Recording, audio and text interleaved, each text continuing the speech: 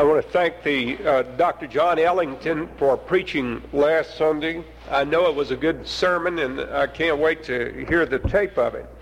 I also want to express my appreciation to Richard White for leading in the first part of worship this morning and for his work in our church this summer as a summer intern. Last week we were, of course, up in Quincy, Massachusetts for the marriage of Frank and Abby. You know, the father in you keeps coming out no matter where you go. At the end of the service, they were kneeling, and they have those I had that prayer that I make right at the close of the service. And Abby started to cry, and then Frank started to cry. And these gowns are deceiving. They're like a magician's thing. They have pockets in them.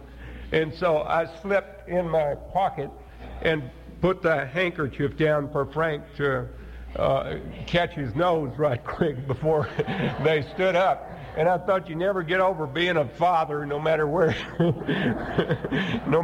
you are. I've been doing that a long time. Now then, what I'm going to read to you now is the passage of Scripture that we were going to speak on that Sunday that we had Bill Bright here. He is a great evangelist, and I couldn't help but recall that in 1972, when we went out to the great meeting of Explo in Dallas, Texas, that there were 180,000 kids who came there largely through the inspiration of Campus Crusade for Christ. And what a tremendous organization that is in reaching students for Christ. And then the work of InterVarsity. God is really moving in the minds and hearts of many students, and we have much to be thankful for the dedication that they show. Now, what we are to read today is very important. All of God's Word is important. But what happened on the road to Damascus is the most important event in the history of Christianity from Pentecost until this present day. And so listen to these words. Meanwhile, Saul was still breathing murderous threats against the disciples of the Lord. He went to the high priest and applied for letters to the synagogues at Damascus, authorizing him to arrest anyone he found, men or women, who followed the new way, and to bring them to Jerusalem.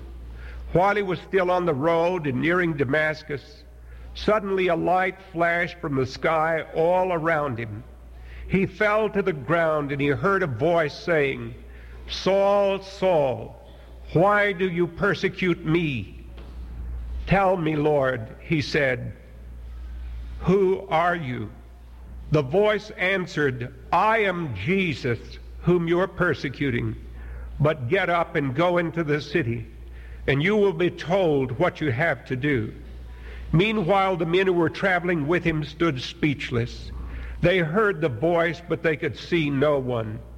Saul got up from the ground, but when he opened his eyes, he could not see. So they led him by the hand and brought him into Damascus. He was blind for 3 days and took no food or drink. There was a disciple in Damascus named Ananias. He had a vision in which he heard the voice of the Lord. "Ananias." "Here am I, Lord," he answered. The Lord said to him, "Go at once to the street called Straight, to the house of Judas, and ask for a man from Tarsus named Saul. You will find him at prayer. He has had a vision of a man named Ananias coming in and laying his hands on him to restore his sight." Ananias answered, "Lord, I have often heard about this man and all the harm he has done to thy people in Jerusalem. And I know that he is here with authority from the chief priest to arrest all who invoke thy name." But the Lord said to him, "You must go, for this man is a chosen instrument to bring my name before the nations and their kings and before the people of Israel. And I myself will show him all that he must suffer for my name's sake." So Ananias went, and he entered the house, and he laid his hands on him, and he said, Brother Saul, the Lord Jesus, who appeared to you on your way here, has sent me to you so that you may recover your sight and be filled with the Holy Spirit. And immediately it seemed that scales fell from his eyes, and he regained his sight. And thereupon he was baptized, and afterwards he took food, and his strength returned. He stayed some time with the disciples in Damascus, and soon he was proclaiming Jesus publicly in the synagogues. This, he said, is the Son of God. All who heard were astonished. Is not this the man, they said, who was in Jerusalem trying to destroy those who invoke this name? And did he not come here for the sole purpose of arresting them and taking them to the chief priest? But Saul grew more and more forceful and silenced the Jews of Damascus with his powerful proofs that Jesus was the Messiah. As the days mounted up, the Jews hatched a plot against his life, but their plans had become known to Saul, and they kept watch on the city gates day and night so that they might murder him. But his converts took him one night and let him down by the wall, lowering him in a basket. Amen. May God bless to our understanding this reading from his word. Let us all bow in prayer. And now, O God our Father, we return our thanks to you for all your great mercies to us, for the amount of material possessions which you have entrusted into our care, for the nation in which we live and the opportunities that are ours, for the freedoms which we enjoy to worship thee this day. We pray that you will superintend the use of the gifts which we give, and grant that they may bring glory to the name of Jesus Christ, that they may heal and help many to his glory, that they may bring many into a saving knowledge of him. And we pray that each one of us may now be caught up by the Holy Spirit close to thee, so that the event which we have read about in Scripture may become meaningful to our own mind and heart, so that we might test our lives and see if we know Christ and how well we're following after him. Make us go from this chapel today more determined than ever to live 100% for Jesus Christ. We dedicate these gifts in his name. Amen. Well, there is a chance for the sinner if we proclaim the gospel. And the gospel is the good news about Jesus Christ, and that good news means that when we hear and act upon the authority of Scripture, that there should be a corresponding change in our life. That's what the whole word conversion means. The biblical doctrine of conversion ought to be revived and preached and taught again as never before. I placed in the bulletin something which I hope you will keep, because it comes from an important book, A Long Obedience in the Same Direction. Conversion for the early New Testament Christians was not a destination. It was the beginning of a journey. And right there is where the biblical emphasis differs from ours. Today, all is made to depend upon the initial act of believing. At a given moment, a decision is made for Christ, and after that, everything is automatic. Such is the impression inadvertently created by our failure to lay a scriptural emphasis in our evangelistic preaching. We of the evangelical churches are almost all guilty of this lopsided view of the Christian life. In our eagerness to make converts, we allow our hearers to absorb the idea that they can deal with their entire responsibility once and for all by an act of believing. This, in some vague way, is supposed to honor grace and glorify God, whereas actually it is to make Christ the author of a grotesque, unworkable system that has no counterpart in the Scripture of truth. In the book of Acts, faith was for each believer a beginning, not an end. It was a journey, not a bed in which to lie, waiting for the day of our Lord's triumph. Believing was not a once-done act. It was more than an act.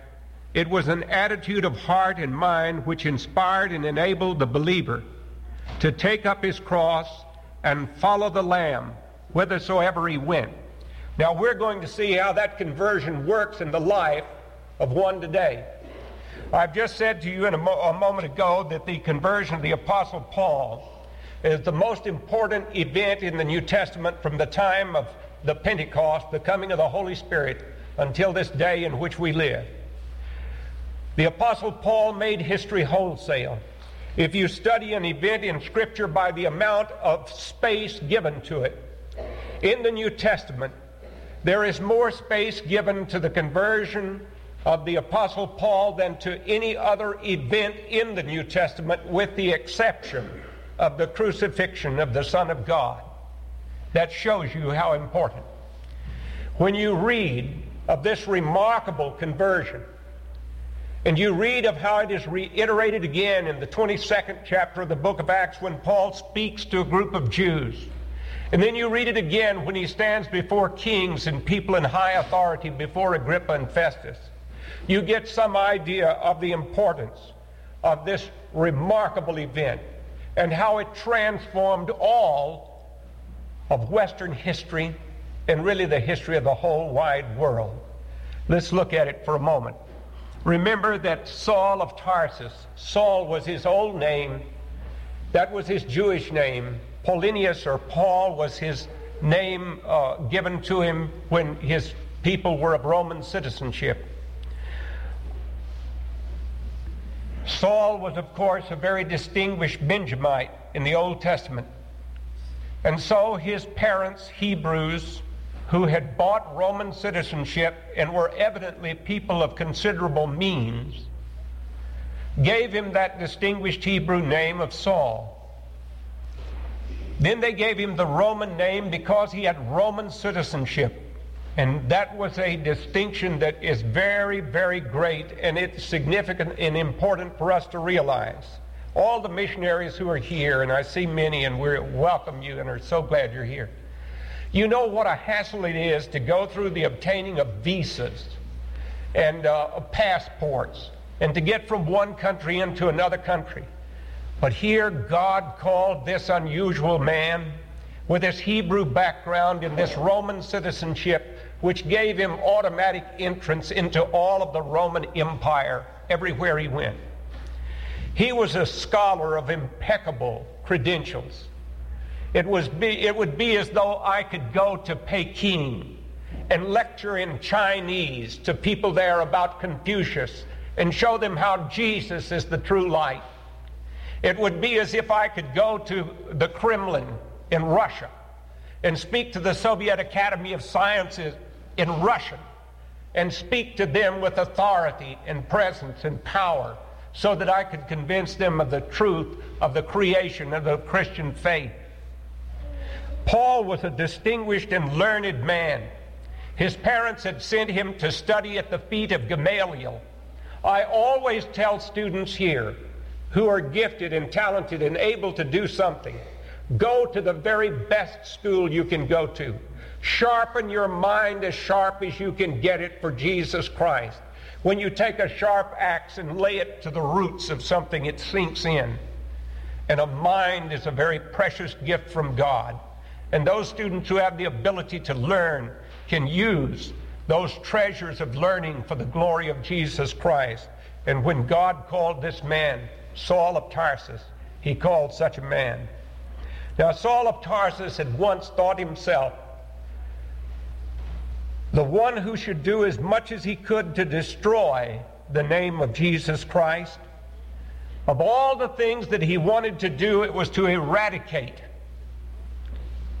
every believer in Jesus Christ, to compel them to blaspheme against the name of Jesus.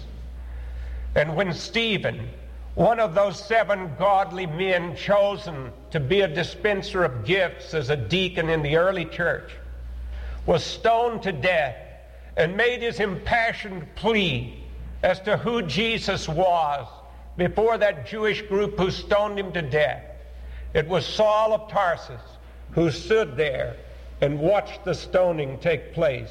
And they laid their garments at the feet of this Saul of Tarsus. But as far back in church history as Augustine, St. Augustine said that it must have been the prayers of St. Stephen which led to the conversion of St. Paul. Because you remember that Scripture tells us that when they took up their stones to pelt the life out of Stephen, that Stephen fell to his knees as the stones pounded against him and bruised him to death, and he called out to Jesus, whom he saw sitting at the right hand of God. That only infuriated the impassioned mob to stone him more furiously. And he died. And Saul of Tarsus saw him breathe his last and heard him pray a prayer like the prayer of his own dear master on the cross. Do not lay this sin to their charge. It must have stuck in his mind. What kind of person is this who dies praying for those who are stoning him to death? And that's the way St. Stephen died. His face was described as the face of an angel. Saul couldn't get that out of his mind. He was probably about 30 years of age, learned, determined, wanting to root out every Christian that he could get a hold of. He went to the Sanhedrin. Perhaps he was a member of the Sanhedrin himself, but he went to the Sanhedrin and asked for authority from the chief priests so that he could go to a place where he knew there were Christians, even in that city of Damascus. And that Damascus road has become synonymous with a powerful conversion. But don't think that that conversion simply took place in the moment, in the twinkling of an eye. For much had been going on in the mind of Saul of Tarsus. He had been thinking about Jesus and the claims. He had been thinking about St. Stephen and his death. When he went to far-off places and he went into the homes and arrested mothers and fathers and little children and brought them to imprisonment, he could not get them out of his mind. These were people who showed love and a quality of life that he had never seen before. And I'm sure that as he pushed on his journey with his temple police toward the city of Damascus, when the light of the noonday sun glaring and most travelers would have stopped and rested in the heat of the midday, Saul of Tarsus fanatically pushed on to get to Damascus because he was going there to destroy some more who believed in the name of Jesus. And later, when he gives his own testimony before Agrippa and before Festus, he tells them about, I saw light. And I read to you a moment ago of that light that came from heaven. A light brighter and more significant and more powerful than 1,000 suns. Julius Oppenheimer in July 1945 out in New Mexico, when he saw that tremendous flash of the first atomic explosion, described it as brighter than 1,000 suns. This light here is more significant and powerful than that. This light here is the light of God. And that light of God falls upon this raving, savaging fanatic who is a good man. Remember this, he thought he was doing something good for God. He was not some dissolute reprobate, but he was a person who thought he was doing God's will by destroying Christians. He was dedicated to that purpose. And so, when he goes to get those who were following that way, and Jesus, you remember, had described himself as the way, the truth, and the life. No man cometh unto the Father but by me. While he was still on the road nearing Damascus, suddenly a light flashed from the sky and all around him. He fell to the ground, and he heard a voice saying, Saul, Saul, I saw light. Now let me ask you this. Has God ever lighted your heart to the place where you saw that you need Jesus to be your Savior? Can you look back over the years and think of a revival meeting or a time in a Sunday school class or in a church service or sometime in a home where you were reading the Bible and God lighted your heart to show you your need of the Savior? I saw a light. We sung that beautiful hymn a while ago. Open my eyes, illumine me, Spirit divine. What's the matter with the church today is that we do not have Christians who live as Christians should live. I explained to our young friends who came into this church this morning when I saw them the other day. Members are one thing, Christians are another. In the New Testament, the disciples were called Christians. And I often think it would be wonderful today if the people who are Christians would be called disciples. People who really know and are disciplined by Jesus Christ, who are convinced He is the Son of God, who are committed to His Lordship in their life, and who live a conduct that reflects that He has the final word in their lives. Well, this is what happens here in the beginning of this journey for this man. Because that light, I saw a light. And then he heard that voice of Jesus. And that voice speaks to him. And this is significant. In the Old Testament, God calls out to Abraham. And when He uses that double way of speaking to him, Abraham, Abraham. Samuel, Samuel, when He calls to Samuel. And then here, Saul, Saul. And what does He say? Why do you persecute me? When you persecute a Christian, you persecute Jesus.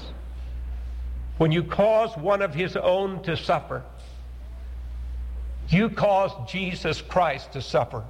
You speak an evil word against a follower of Jesus, you're speaking a word against Jesus. One who truly belongs to Him. Tell me, Lord, he said, who are you? Who are you?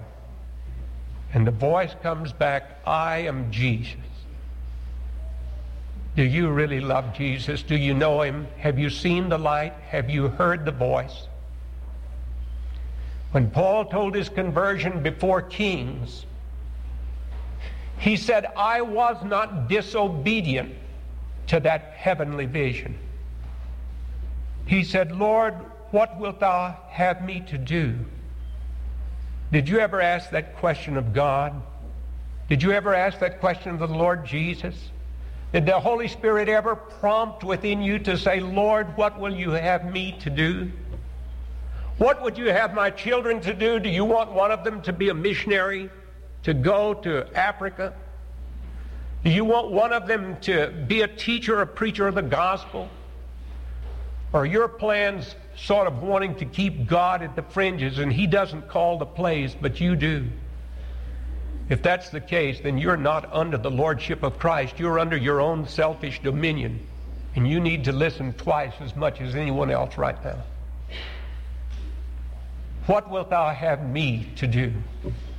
What does the Lord want me to do? And then I must obey what He wants me to do. And when Paul gave his testimony later before Agrippa, he said, I have continued to this day. You see, that's what started all of this, is that conversion is more than just what takes place in that moment, but it's a journey that we continue on. A journey that we continue on. He was fighting against Christ, and Christ spoke to him, and he obeyed. I want to give a couple of examples of conversion. I wanted to speak to you a little bit about what C.S. Lewis, the great Oxford and Cambridge scholar. Lewis was, of course, an atheist. He did not believe in God. A brilliant man, probably a little older than Saul of Tarsus when he was converted. I think Lewis must have been about 38 or 39. And this is how he described his own conversion. You must picture me alone in that room at Magdalen. That's Magdalen College at Oxford. Night after night, feeling whenever my mind lifted even for a second from my work, the steady, unrelenting approach of Him whom I so earnestly desired not to meet. That which I greatly feared had at last come upon me. In the Trinity term of 1929, I gave in. I admitted that God was God. I knelt and prayed, perhaps that night the most dejected and reluctant convert in all of England. I did not see then what is now the most shining and obvious thing to me, the divine humility which will accept a convert on such terms. The prodigal son at least walked home on his own 2 feet, but who can duly adore that love which will open the high gates of heaven to a prodigal who is brought in kicking and screaming and struggling, resentful and darting his eyes in every direction for a chance to escape? The words "compel them to come in" have been so abused by wicked men that we shudder at them. But properly understood, they plumb the depths of divine mercy. For the hardness of God is kinder than the softness of men, and his compulsion is our liberty. When we yield to him, what a difference it makes. You see, Paul fought intensely against Christ.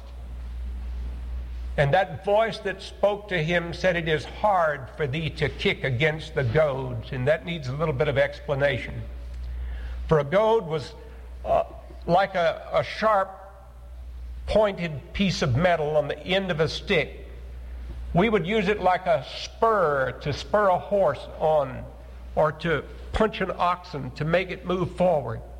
That was one way it was used. And another way goads were placed is sharp points, so that if the animal kicked back, it would hit against that sharp point and only hurt itself. And so the voice of Jesus speaks to him and says, "Saul, Saul, why persecutest thou me?" He says, "Who art thou, Lord?" And he says, "I am Jesus, whom thou persecutest. It is hard for thee to kick against these barbs." But then when he hears what has happened, he is willing. He is willing to obey. He is told what he has to do. Saul got up from the ground, and when he had opened his eyes, he could not see, so they led him by the hand and brought him into Damascus. He was blind for 3 days and took no food or drink. And then this blessed man, Ananias. And I am so thankful that in the congregations I've been privileged to serve, that God has always seemed to have some Ananias there. Some gentle, sweet soul who is willing to believe the best about the worst of people. Here is Ananias, and he has a vision. A vision is not a dream. A vision comes to you when you're awake, and he has a vision, and he heard the voice of the Lord, "Ananias." And he said, "Here am I, Lord." And he answered, and the Lord said to him, "Go at once to the street called Straight." A few weeks ago we had that marvelous little man from Lebanon here who was born in the street called Straight in Damascus. Well, Paul is told that he is to go to that street, and he would reside at the house of a man named Judas there, not the Judas Iscariot.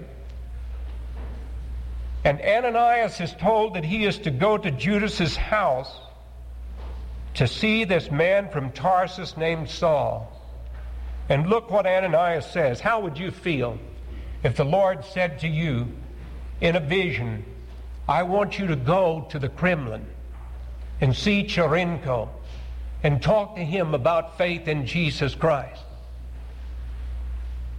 Or if you think of the person who most opposes Christian faith and what you stand for in the Lord, and the Lord said to you, "I want you to go and speak to that person about Jesus." Well, here is a man who knew that Christians had been put to death because of Saul of Tarsus, who knew all about Stephen's death and all about those who had been compelled to blaspheme. And yet the Lord tells him that he must go to him And he says, you will find him at prayer. He has had a vision of a man named Ananias coming in and laying his hands on him to restore his sight. And Ananias said, Lord, I've heard about him, all the harm that he has done to thy people in Jerusalem. And Ananias said, I know why he's here. He has come here with authority from the chief priest to arrest all who invoke your name. And the Lord said, you must go, for this man is a chosen vessel. Isn't it remarkable? God chose Jeremiah in the Old Testament. God said, I saw you when you were in your mother's womb. I chose you. I chose you. And God had chosen Saul of Tarsus, this great enemy of the faith, who will be a chosen vessel to bear my name before nations and their kings. It's a great privilege to bear a testimony in the White House. To go and speak a word to the President of the United States, that's fine. Takes some courage, but it's a great experience. You're thrilled when you walk in the Oval Office, or when you kneel in prayer in his bedroom, or when you talk to him at the breakfast table. I can tell you, I know, because I've done it. That's thrilling. It's thrilling when you go, but it says here, before the people of Israel. Have you ever witnessed to a Jew about faith in Jesus after the miserable way they've been treated by so many Christians? I love Jews, and I try to bear a testimony to them about faith in Jesus as the Messiah, because they cannot be saved apart from faith in Jesus Christ. And because I love them, I want to witness to them about faith in Jesus Christ. You can only be a true lover of God and of Christ when you're willing to obey Him. Not do your will, but His will. And that means sacrificing what you think in order to be popular and to do what God's Word tells you to do.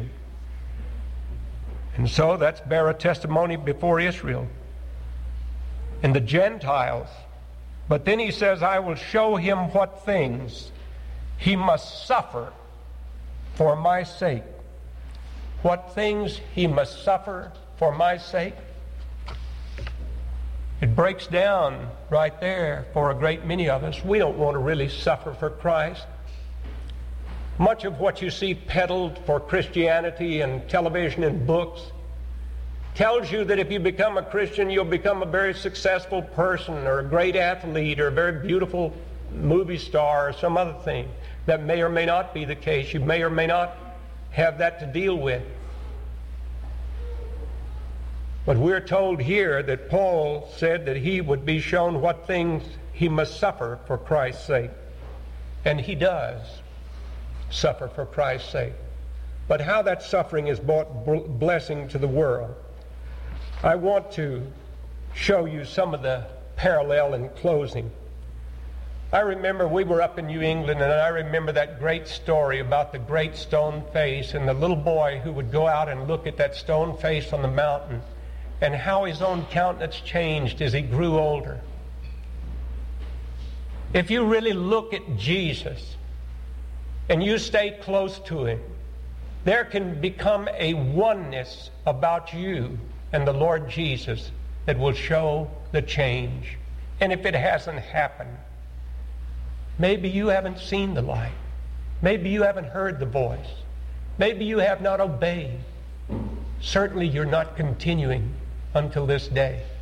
If there was a time when you loved the Bible but you don't love it now, if there was a time when you were willing to speak to a person about faith in Jesus but that's not now, if there was a time when you were willing to give extra because you wanted the work of Christ to go forward but it's not now,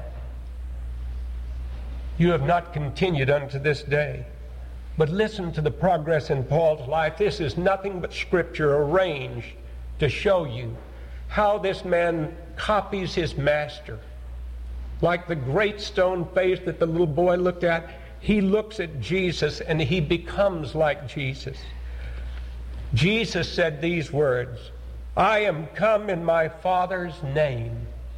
Paul said these words, for me to live is Christ. Jesus said, I live by the Father. Paul said, I live by faith in the Son of God. Jesus said, the Son of Man has come to minister. Paul said, I have come to be the servant of all. Jesus said, I lay down my life for the sheep. Paul said, I could wish that myself were accursed for my brethren's sake. Jesus said, the zeal of thine house hath consumed me. Paul said, I labored more abundantly than they all. And then like-mindedness. And Jesus went before them, and they were amazed. And Paul said, what do you mean to weep and to break my heart? For I am ready not only to be bound, but also to go to Jerusalem and die. Jesus said to those who watched him, weep not for me, but weep for yourselves. Paul said, Christ is preached, and I therein rejoice. In Philippians, Paul said, who being in the form of God, describing Jesus, made himself of no reputation. And then how does Paul copy that? What things were gained to me, Richard read to you a moment ago from Philippians 3, those I counted loss for Christ. All that brilliant education at the feet of Gamaliel, one of the 7 greatest of all rabbis, all of his wealth and prestige, all of that I counted loss for faith in Jesus Christ. Jesus said the Son of God must suffer many things. And Paul said of himself, bonds and afflictions abide me. Oneness of life inevitably meant a oneness of what would happen. And with due faithfulness to the fellowship of his sufferings, of which we're speaking now, watch the parallels still in just the language of Scripture. Jesus said it is enough for the disciple that he be as his master. Paul said, I bear in my body the marks of the Lord Jesus.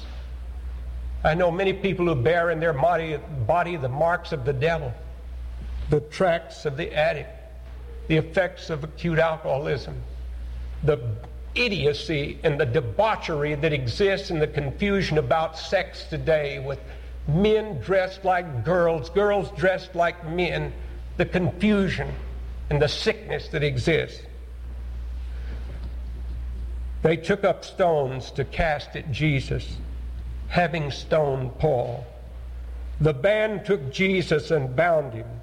They took Paul and bound him with thongs. Pilate took Jesus and had him beaten. 5 times received I 40 stripes, save one, says Paul. One of the officers struck Jesus in the face. The high priest commanded that Paul be struck in the face. They said of Jesus, he is beside himself. They said of Paul, Paul, thou art beside thyself, much learning hath made thee mad. Has anyone ever accused you of being crazy for Christ? They said about Jesus, we found this fellow perverting the nation, he stirreth up the people. They said about Paul, we found this man a pestilent fellow, a mover of sedition. In the fulfillment of Isaiah 53, it is said of Jesus, he was despised and rejected of men. Of the Apostle Paul, we are made as the filth of the world and as the offscouring of all things. In the Garden of Gethsemane, all the disciples forsook him of Jesus. Paul, when he is in jail in Rome, says, all men forsook me. I pray God that it may not be laid to their charge.